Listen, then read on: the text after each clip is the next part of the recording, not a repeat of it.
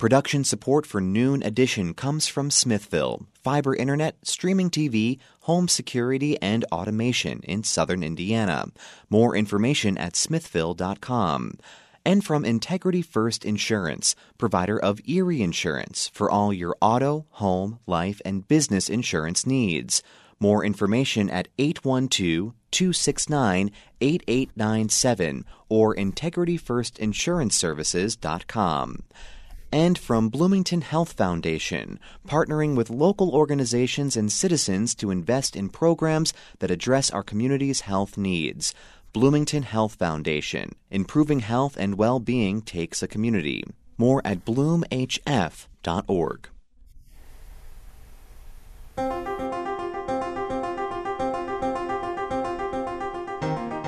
Welcome to Noon Edition. I'm your host, Bob Salzberg, along with co-host Sarah Whitmire. Sarah is the News Bureau Chief of WFIU and WTIU. Today we're going to be talking about disability awareness and various issues facing the local and state disability communities. We have four guests with us today. Leslie Green is the current Stonebelt CEO. Bida DeWeese is the incoming Stonebelt CEO and the current Chief Operating Officer. Deanne Hart is American Council of the Blind of Indiana's Legislative and Advocacy Committee Chair. And Hannah Carlock is with the ARC of Indiana. She's Public Policy Director. If you have questions or comments, please send them to us at news@indianapublicmedia.org.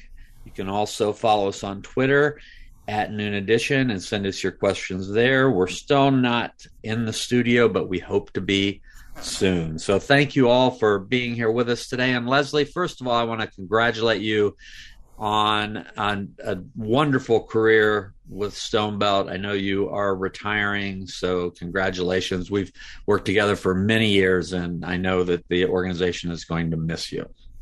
Thank you, Bob. It's a bittersweet departure. I'm looking forward to the next chapter, but I certainly have loved what I've done here. I found a career that suited me so well, and sort of accidental, but it's been a great time.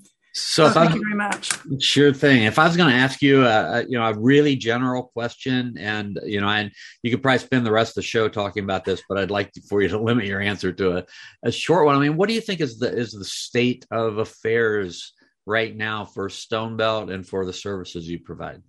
Well, if you compare where we're at now, where we were in '79 when I started, we've made tremendous progress for people with developmental disabilities. When I started, many people were in state institutions, and now those state institutions are closed in Indiana, and we have many more people living out in the community and living full and productive lives.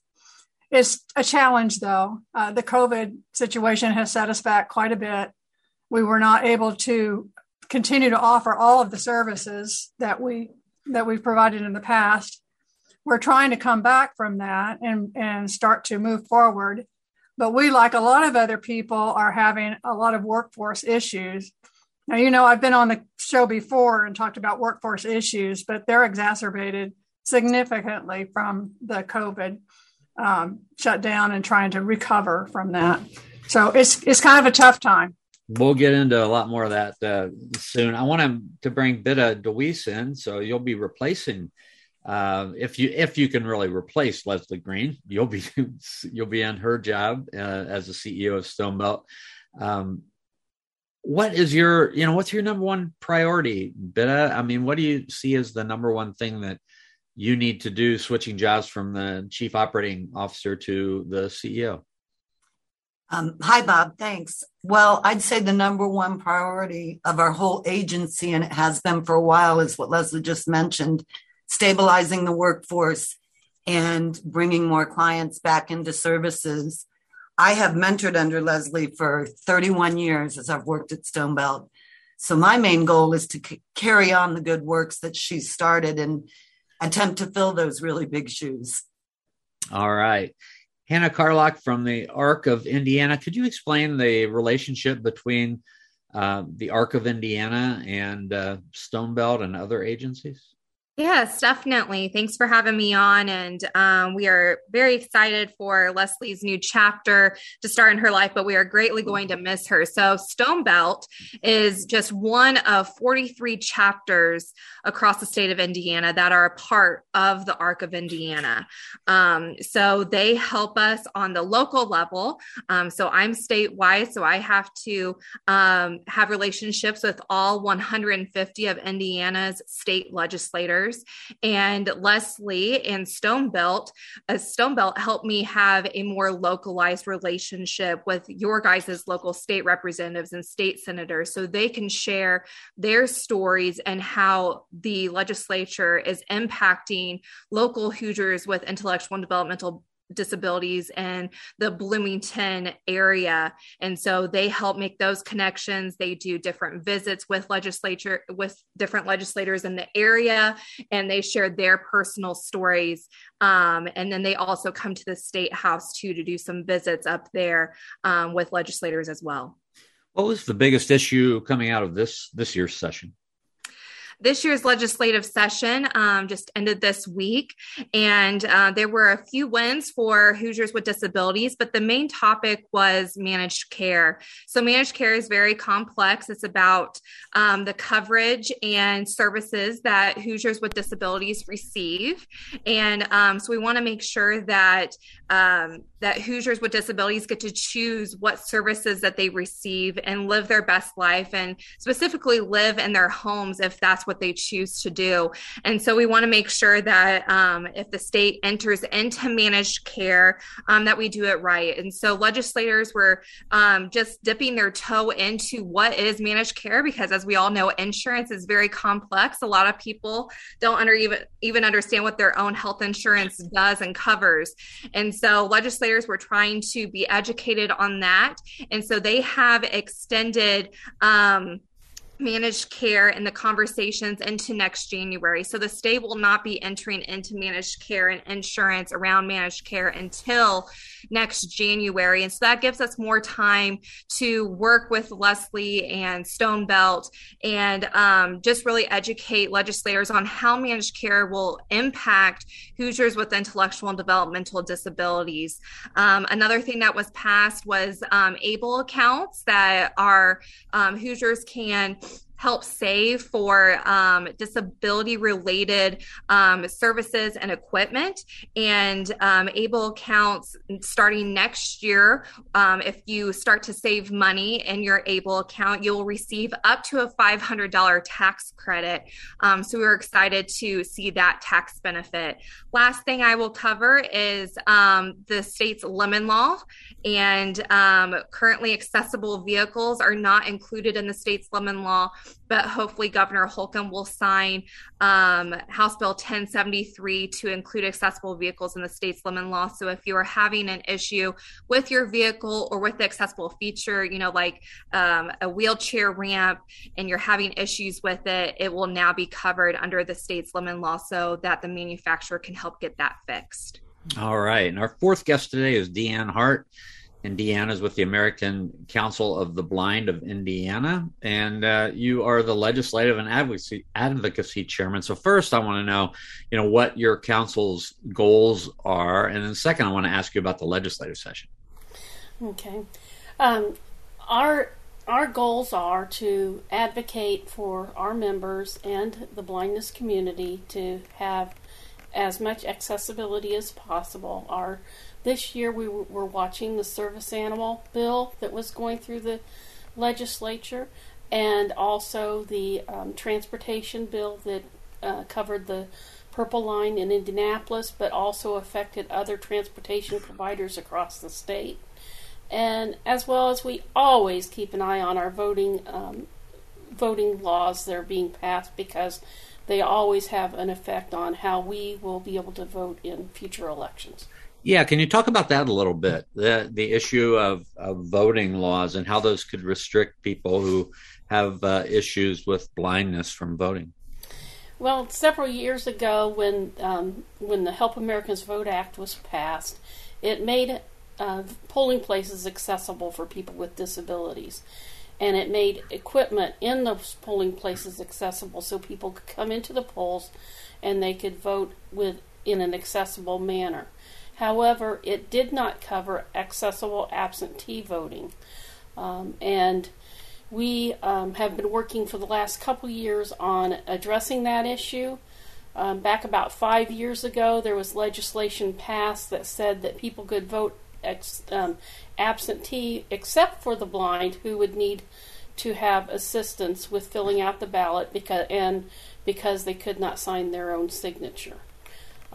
We are working to I'm going to alleviate those barriers, and so that we can vote at home like anyone else would with a mailed-in ballot. Okay, right. this is Sarah Whitmire. Thank you all for being here today. Hannah, I know you've spent a lot of time at the State House. Can you just talk about some of the details of House Bill 1242? Yeah, so let me look up House Bill 1242, just because my brain is a little mush from having to memorize all bill numbers. Yeah, that's the one that was meant to improve the transparency of employment programs for Hoosiers with disabilities. Oh. Yes, so that passed unanimously out of the House and Senate and is headed to the governor. And to be honest with you, I don't have a whole lot of information on that bill. We were tracking that bill. But I don't really have a whole lot of information on that. Can you talk about where Indiana stands compared to other states in providing opportunities and securing employment for people with disabilities? Yeah, so that is actually one of our big agenda items, is employing Hoosiers with disabilities. So we have actually been in conversations with the governor's office and are working to get a Hoosier with a disability on the governor's workforce cabinet, because we are trying to fill that. We have a major workforce shortage in Indiana, and why not fill it with Hoosiers with disabilities? Because we have a great pipeline of Hoosiers with disabilities that want to fill that gap. I would say like one of the biggest issues that we're facing just across the nation, but in Indiana, is institutional bias. So we have still have a lot of workshops across the United States and in Indiana where a lot of Hoosiers with disabilities are working on a 14C waiver, which that means that they don't have to be paid minimum wage, and so they can be paid like at a piece rate. And so a lot of ARC providers across the state of Indiana are trying to transition away from workshops and really start building on employability and just different skills on, showing up, the soft skills, like showing up for work on time, and how to, fill out a application, how to interview, have a really good interview. And then working with the Manufacturers Association, the different state chambers on how to get away from the bias that employers have and the stigma that employers have around hiring a person with a disability, because a lot of them think that's going to cost them a lot of money to, accommodate a person with a disability. And that's not true. So we're trying to work from different avenues on getting Hoosiers, Hoosiers with disabilities have a step into open that door and have a step into the workforce, Hoosier workforce, because we definitely know that we can help a lot of different employers fill their workforce needs with Hoosiers with disabilities. It's just going to take a little bit of time, but at least the state and leaders across the state are starting to have those conversations with us. Always a matter of time and education. If you have, if our listeners have any questions about these issues about people with disabilities, you can follow us on Twitter at Noon Edition and send us your questions there. You can also send us email to news@indianapublicmedia.org. I wanted to ask Leslie, and Bitta to sort of weigh in on that and about the transition from workshops to placement of people. Leslie, I know that you've been in that transition for a long time. So, yes, and Bob, I'm going to defer to Bitta because she's really an employment expert. So she has a lot to contribute to this conversation. All right. Thanks, Bob. I have been at Stonebelt for 31 years, and during that time, our employment programs have been a piece of my job the entire time. Stonebelt has a really extensive community employment program and has always pushed and advocated for people with disabilities to work in the community. Right now is actually an excellent time for people to find jobs. Employers are desperate for employees. It's not just Stonebelt, it's every employer out there who's struggling to find a good, strong workforce. So that's giving us an opportunity to really continue to educate and help employers understand that people with disabilities are absolutely part of that solution for them. We get calls every day from employers asking if we have clients who can fit this skill set or fit that skill set. So it's really a wonderful time. And in our strategic planning process last year, we actually identified employment as a key goal for all of our day programs. So while we have goals to continue to grow and develop our community employment program to reach more people, we are looking at our 14C program and working with the employers that provide work there to increase the value of the jobs that they send to Stonebelt so that the wages for clients will go up in those workshops because they'll be higher value, higher paid jobs. And then within our day services, which are currently called lifelong learning and which are activity-based programs, we do activities both in the community and the facility. We are shifting the focus to employment. And we're going to work on exactly what Hannah was just talking about, those soft skills, those pre-employment skills. So we'll continue to do activities like art and recreation, but we'll be focusing on things like communication skills and social skills and conflict resolution and team building and all of the kinds of skills you need to have no matter where you work, so that we're really trying through all of our programs to position our clients to be more prepared for community employment, should that be their choice. I'm going to follow up on the workshops. What kind of things are you working on in the workshops? So, Bob, we've had a long-term relationship with Cook, and that relationship continues to be very strong today. And we do assembly of some medical products for them. And over the course of a year, we make almost 6 million pieces. The employees that are doing that work. So it's been a great job training program for the individuals we support. Many of them are able to move from that environment into a work environment. And some people may move back into a workshop environment if they need to slow their lives down a little bit and do something different. So it's been very successful, and we want to continue that relationship. It just may change over time in terms of how we accomplish it. Deanne, with your organization and in your area, how do you go about placing people in jobs? Well, we as a membership organization understand that 70% of our population is unemployed or underemployed. Mm-hmm. And we do strive to try to break down stigma and barriers to employment. We find that attitudes of employers, understanding that all people, whether they have a disability or not, have skills that they can use in the workplace, is one of our biggest things that we try to educate people about. We also realize that my skills may be different than the next person with a visual impairment, and so we try to make people understand that just because one person comes in and can't do the job doesn't mean the next person can't.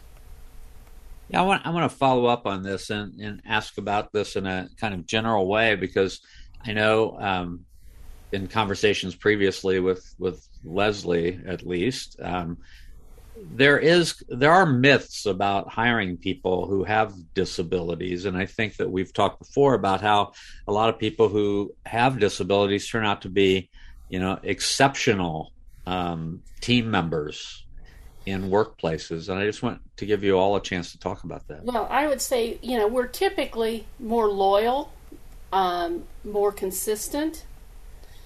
We try to strive to do more than our share of the work. If we see something we can do, we'll reach out and say to I know I've experienced this. Reached out and shared with my supervisor, I think I can do that over there that you're handing off to somebody else because you're making the assumption that I can't do that. Mm-hmm. Leslie, can you address that? Yeah, so what I would say is my experience has been, especially for people that are getting their first job, their first paycheck from an employer, that there's an eagerness and there's excitement about that. It's a new experience for a lot of people. Now, we've been doing this for 30 some years, so it's not necessarily a new experience for some people now, but there is an attitude of real positivity for most people. And I think the employers recognize that, and also the coworkers. I think it also can bring people to a business. Many people will patronize certain businesses because they hire people with disabilities. It becomes such a part of our identity, our job. When we first meet people, they usually ask, what's your name? And the second question is, what do you do? And when people with disabilities can answer that question, it increases their self-esteem. It increases their belief in themselves and increases other people's understanding of people with disabilities' abilities and doesn't just focus on their disability. I think that increase in confidence is part of what makes people loyal to their employer as well. For the first time to be given an opportunity, they bring that excitement to the work environment. We've had many employers tell us that by hiring somebody, certainly they gained an employee who was skilled to do the job, but it also changed the tone of the workplace and it changed coworkers and people worked more effectively together. So it really can have a much larger impact, and it's really dynamic to watch that happen.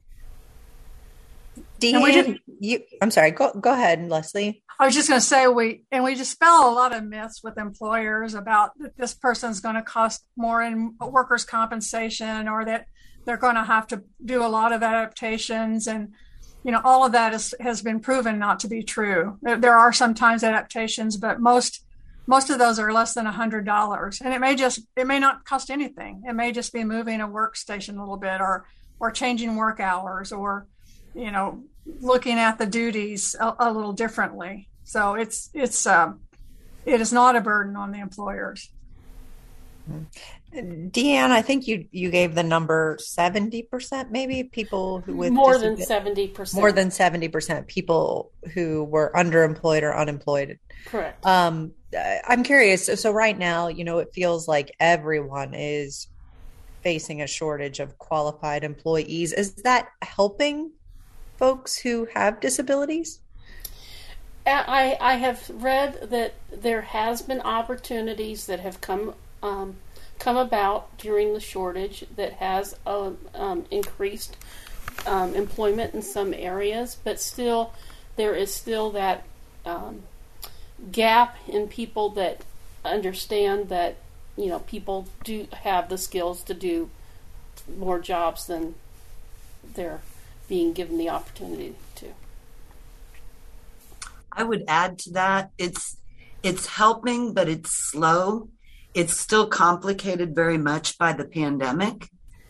There are people with disabilities are often at greater risk from COVID because of health conditions they have. So not everybody's ready to go back in the workforce, even though the workforce may be ready for people to rejoin. I don't think all employers recognize the labor pool of people with disabilities. So we've got an incredible opportunity right now to continue that education. But we also are specifically seeing numbers increase. And like I said earlier, more employers actually calling us to say, do you have anybody that can do this job? One of the things we work really hard on at Stonebelt is making sure that's a good job match.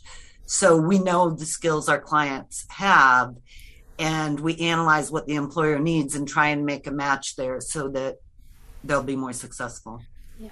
This is Dee. When you have 60% of your employers that have a hesitancy about hiring people with disabilities, you have to sell the person with a disability. I want to follow up about COVID and COVID has made life difficult for everybody the last 2 years. So how has it affected specifically the disability community? So what I would say, when we first learned about COVID, we were so frightened because while some of the individuals we support can really understand health and safety measures they need to take, others would not really be able to comprehend that not wearing a mask or being in public or getting close to someone could put them at risk. So we had to really go to extraordinary measures of keeping people safe, and in some ways really went against our mission, which was so painful, in that our mission is to get people, living, learning, working out in the community. And we were having to say, you're going to need to stay home more, or you're going to need to be less mobile. So, and that took a real toll on the individuals and their emotional health. And it also took a real hit on our staff, because now all of a sudden people are spending more time at home and sort of languishing. And that is not a real exciting work environment. It's not like getting someone out so they can go to the Y or go to their job, so it's been a downer, and we've gone up and down. Last summer we were starting to kind of climb out, and then Delta and then Omicron hit, and so the emotional yo-yo that this has been on everybody it's really taken its toll. Leslie, that's really a fascinating point to me, because I would think that, and I think we've talked about, a lot of times it's overcoming, discomfort in working with or being around somebody who's different, or even a fear. And so when you're trying very hard to break down those barriers, and then all of a sudden you've got something where you have to put up some barriers. Yeah, exactly. It was, as I said, I felt like at times we were having to make decisions that went against our mission, but it had to be health and safety first. And fortunately, we, now we're able to start, trying to get back into shape. But, people have also gotten used to being home, where they used to go every day to work or to some other activity. And so now just getting somewhat motivated to get back into their regular life is a challenge. Not everybody. Some are ready to go right now, but, we're having to kind of get repatterned into what a daily life looks like.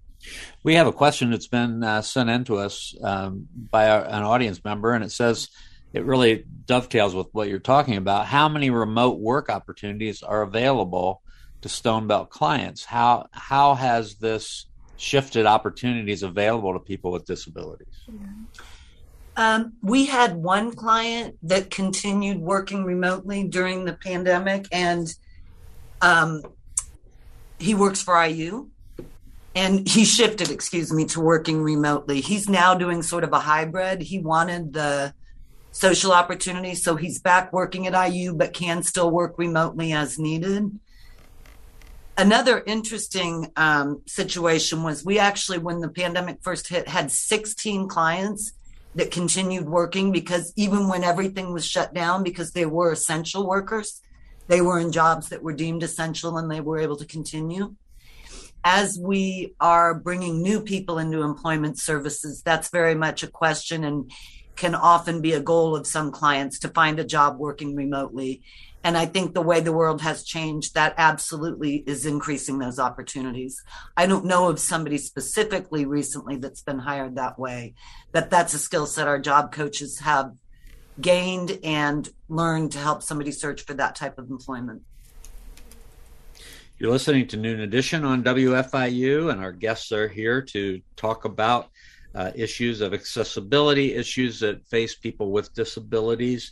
in Monroe County and the entire state of Indiana. We have 4 guests: Leslie Green, the current Stone Belt CEO; Bidda DeWeese, who's the incoming Stone Belt CEO and current Chief Operating Officer; Deanne Hart from the American Council of the Blind of Indiana. She's the Legislative and Advocacy Committee Chair; and also Hannah Carlock, who is the ARC of Indiana Public Policy Director.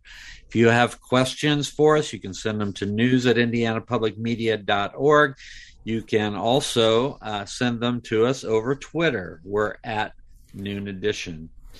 Hannah, I wanted to ask you about some of the policy areas that you believe there's been progress in the last 5 to 10 years in Indiana in these areas.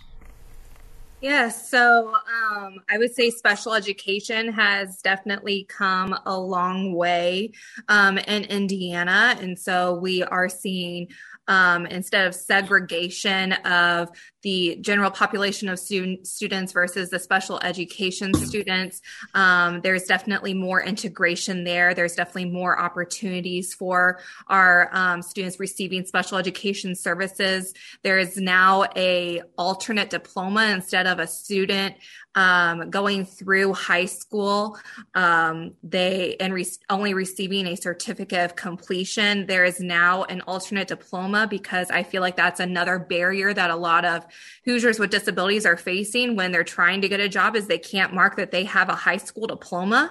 And now with this new alternate diploma, that takes away some of the math that they are required to do, because that's been a lot of the hiccup and barrier to receiving that diploma. They can now go through an alternate math course and receive a actual high school diploma. There has, as with the new graduation pathways out there, a student can really tailor their different courses in high school and workforce, gaining workforce knowledge and having a taste of what it's like to be in the workforce, and tailoring their diploma to what they really want to do outside of school, because, college isn't for everybody. Maybe you really want to be in the workforce right afterwards and continue training. And so we've seen just being able to tailor the new diploma pathways to fit your needs has definitely helped the special education population. So that's been a huge resource for students, especially Hoosiers with disabilities. And then just all the services that Hoosiers with disabilities are now able to receive through the different Medicaid waivers, and that we're now trying to tailor it to what they want to do. And I know Stone Belt does a really great job at this. They really look at what the person wants to do during that day and try to make sure that their services are around what that person wants to do. So it's not just everybody has to sit around receiving the same services. They really try to tailor it to each individual person. I think that we've come a long way there as well. Bidda, I want to ask you about the new strategic plan at Stone Belt. The 2022-23 strategic plan has some structural changes that are outlined in it. Can you talk a little bit about these areas and then how you're going to implement those changes as well? Yeah, I think we've reorganized, our residential services to have our group home program and our supported living program under shared leadership. They each have directors responsible for implementing the programs, but we're really looking to gain resources and consistency and overall quality by having those two programs under one leadership. So those would be their goals going forward. And just for clarity, group homes are homes that Stone Belt owns where 5 or 6 people live together. Supported living is a more individualized program. It's usually 2 or 3 people living together in an apartment that they rent together or a home that they rent together. The biggest changes will probably come with what I talked about earlier, the employment first model that we're implementing across our day programs. And we have one leader over all 3 of those programs so that we can build on the experiences of each program and make sure they're really aligned in terms of teaching and training and building that foundation for employment for adults with disabilities. And then in our clinical services, we are exploring what resources the community needs and whether there's any opportunity for Stone Belt to offer more clinical services within this community and what the feasibility of some of that would be. We're also working to grow our recreation and skills programs, which really work on targeted areas with clients out in the community. And then also grow our behavioral support services. And again, all of those are under one leadership so that they can kind of be united as they look for those opportunities. And those are really the biggest program areas targeted in our strategic plan where we're trying to make some changes going forward. Okay. You're also doing some things to deal with just the pay structure, right? What does retention with your staff look like right now? We have adjusted our pay structure. The state has passed through some funds that allow us to increase the wages for our direct support professionals, and we were able to make some pretty significant changes there in July. Unfortunately, that's a time where many employers raised their pay, and we're still struggling to compete. We are still struggling to retain employees because of that and are constantly evaluating the pay structure for our direct support professionals. One of the other things that I think is a statewide and a nationwide issue is professionalizing the direct support professional position. It's not even classified as its own position. It's often lumped in with other healthcare workers and other nursing home workers, and we're going to continue advocating and pushing at the state and national level for that position to be more professionalized and for it to be fully understood, the real scope of what that group of people do to support people with disabilities and keep them healthy and safe and integrate them into the community and truly change their lives. So it's a very underappreciated position by those who don't understand it. It's an incredibly appreciated position here at Stone Belt and in the field, and we need to work really hard to continue to advocate for fair wages and professionalization. Wow, from a historical perspective, I remember, I've been retired from the newspaper almost 3 years now, and actually it's been 3 years. And I remember us doing a story even a couple years before I retired about direct service professionals and the need to upgrade just the status because of the important work that they do. Do you think there's been some progress? So, yeah, Bob, this has been my battle cry for probably 10 years now, that we really needed to upgrade the status and the pay and the professionalization of this workforce. I think we are making progress. I think the Indiana legislators understand the significance of this workforce and what they're able to do. We have some real champions in Indianapolis, and we have some champions in Washington, D.C. too. But it is an uphill battle. Most of the funding that we get in this field is funded by Medicaid. And so Medicaid is not typically known to be, the most generous paying source. So it's a battle that we're making progress on. We did, as Vida mentioned, we got an increase in our funding in the 2019 legislature. But that all kind of coincided with COVID and then the escalation of other wages. So we made some steps forward. We're going to have to keep pushing. This year, legislators actually passed legislation for the 1102 task force to come up with recommendations this upcoming summer around the direct support professional workforce crisis, so that next year legislators can then possibly implement a statewide training for DSPs, looking at some sort of certification and a registry, as well as some sort of workforce pipeline? Should we team up with like an Ivy Tech? And the Department of Education is looking at a specific diploma track to maybe have our CNAs that are being trained in high school to then become a DSP once they graduate. So there is some momentum, but as we all know, it takes time when we're working with government. Hannah, if you could expand on that just a bit, because I like to make sure that our audience understands exactly what we're talking about. So what a direct service professional, what would a job description for someone in that job be?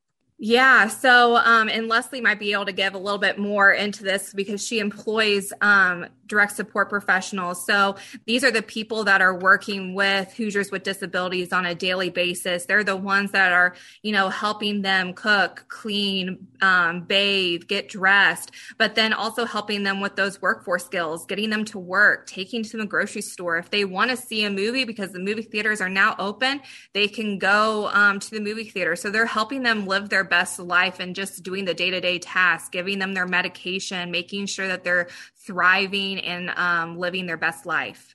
Okay. Leslie? Yeah, I would concur with that. We have about 320 direct support professionals, and it is very individualized because not everybody we support needs the same thing. So while one person might be working on maybe some more basic skills, another person, as Hannah says, is working on helping them be, oriented to their job and making sure that that they are looking good for work, that they are understanding their work needs.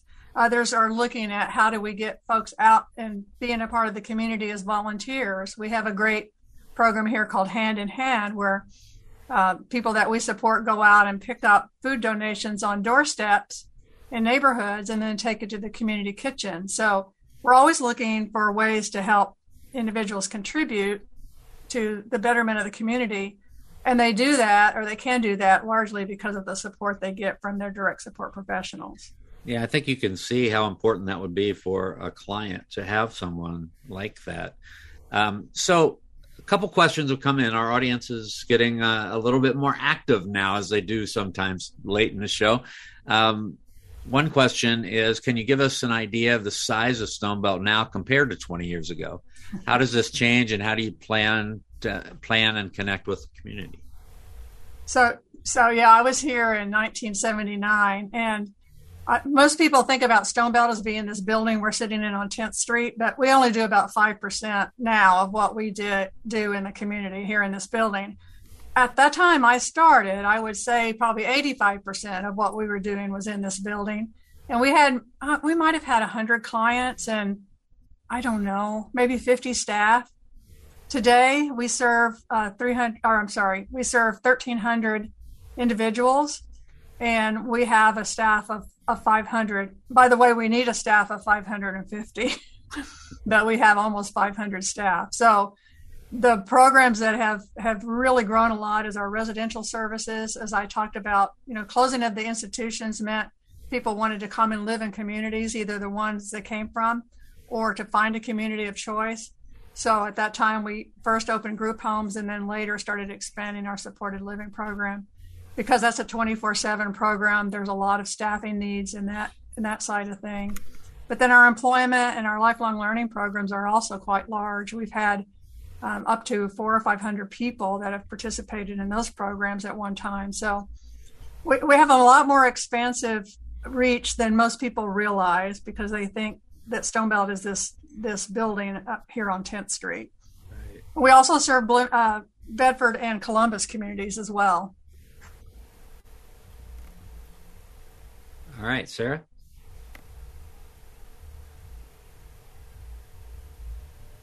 Apologize there. I was having trouble getting my computer unmuted.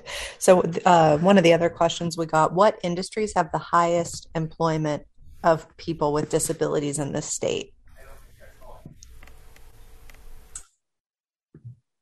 I'm not sure if I know that for sure. I would say that traditionally people with disabilities have been hired into retail and restaurant industries, But I would also say that that's another trend or thing that's changing. That was more probably as people were first starting to be employed. What I see now is it's such an individualized approach to supporting people to find the job that they want to do and can do. And so that's much more expansive. And I think we've become more sensitive to looking beyond, food service and that kind of thing, because people have skills beyond that and people have interests beyond that. And we don't need to pigeonhole people into one particular sector. We have a lot of people working out at Cook as employees. We have people working at IU. We have people working, in various businesses throughout the community that do a variety of things. What I would also add is that it's not unusual for somebody's first job to be in a restaurant or retail or entry level at any business. The thing I think we need to improve the system on is helping people continue to advance their careers and not necessarily get stuck in the first job that they got, but as they gain skills, find advancement either within their company or somewhere else. We have seen a lot more manufacturing companies start to employ Hoosiers with disabilities, and that they're really, really good at being on the manufacturing line.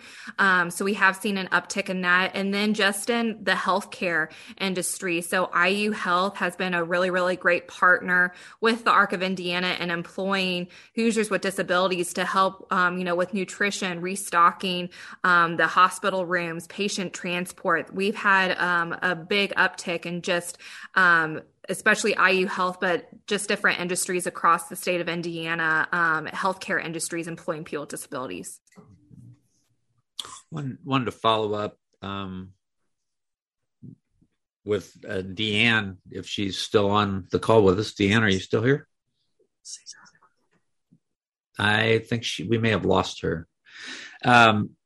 So I wanted to, again, we have about 5 minutes to go in the program. So wanted to give everybody an opportunity. And Hannah, I think I want to start with you to, look toward the future. I mean, what keeps you up at night about the work that you're doing? And what are the things that you really want Hoosiers to know about the Arc of Indiana and how they can help people with disabilities? I think the biggest thing is share your story with legislators. I mean, I am only one person at the state house that has to talk to 150 legislators and, educate them on what is happening across the state and advocate for Hoosiers with disabilities, especially around the workforce crisis for direct support professionals, but also trying to employ Hoosiers with disabilities. So I would just say share your stories with your legislators and get to know them, start that relationship with them. They're everyday people. It's not like they're mean people or too busy to talk to you. They really like to hear from their constituents. And if you need help connecting with your legislator, you can contact me at any time. My email is hcarlock@arcind.org, and I can help connect you with your legislator and your state representative senator, because I would think that that's my hardest part of my job is making sure that we're getting all the stories across to every legislator that know that they're impacting Hoosiers with disabilities.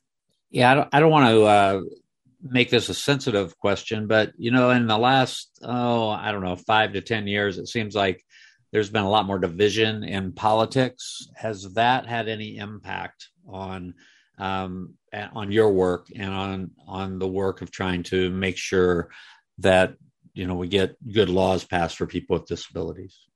At the national level, yes. I mean, there is always division when it comes to politics, and I feel like it's getting even more divided. But the good thing about Indiana is 99% of our bills are bipartisan and they pass bipartisanly. And a disability issue is everybody's issue. It's not just Republican or Democrat. And so it's a great cause to get behind. And we've seen a lot of momentum, even though it's been stalled at the national level. A lot of our different leaders at the state level have made the disability population a priority. So I feel like no matter what, Indiana has made us a priority, and we really haven't seen that split. And I hope this next election cycle, we continue to gain that momentum, just making sure that disability issues are everybody's issues. They're not just one political party's, and we continue to frame that conversation. So I have a really good feeling of where Indiana is headed. But yes, I do have a little bit of a headache around DC because it's hard to get things done out there with how polarized the political system is. Gotcha. I'm going to go to Bitta next, and that way we'll give Leslie the last word in this program today. We've got about 2 minutes to go. So, Bitta, what's keeping you up at night thinking about all your responsibilities? Hiring staff, to have enough staff to provide the supports our clients need, to get back to pre-pandemic quality levels, and to get more clients that are still staying at home with their families back into services. We've got a lot to build back. We have an excellent team here at Stonebelt that has the knowledge to do that. We just need to keep plugging away at it and hope that we can keep going forward now and not have to take a couple steps back as we're trying to go forward. All right. And Leslie, for the last 90 seconds or so. We've talked a lot about the direct support professionals, but they are led by really quality leaders in the organization. I am delighted that the board has chosen Bitta to be the next leader of Stonebelt. By the way, only the fourth executive director, CEO of Stonebelt ever. Well, we got to keep that pipeline going. We need to be bringing people into this work and getting them excited about continuing to grow in leadership areas. So that's going to be a big focus of what Stonebelt and other organizations need to do. There's a lot of competition for talented folks, and we do a lot of growing from within, but we want to keep that going. And I feel very confident that Stonebelt is in very good position right now. The group of leaders we have here is just fantastic. They're long-term employees with a lot of commitment. We need to grow the leaders behind them so that we continue to see this organization and our industry thrive. All right. And I assume you're going to stay involved in some way. In some ways. Yeah. Sure. Okay. You don't turn have to my back on it. Yeah. You don't have to commit today. Well, I want to thank again Leslie Green for being here with us. She's the current Stonebelt CEO. She was the third Stonebelt CEO, and she'll be retiring. Also, Bitta DeWeese, who's the incoming Stonebelt CEO. She's been with the organization 31 years, and she will be the fourth CEO of Stonebelt. Also, Deanne Hart, the American Council of the Blind of Indiana, Legislative and Advocacy Committee Chair, and Hannah Carlock from the ARC of Indiana. Thanks to all of our guests for being here. That's all we have time for. I want to thank my co-hosts, Sarah Whitmire, and producers Benta Boutier and Holden Abshire, and also engineer John Bailey. I'm Bob Salzberg. Thanks for listening to Noon Edition.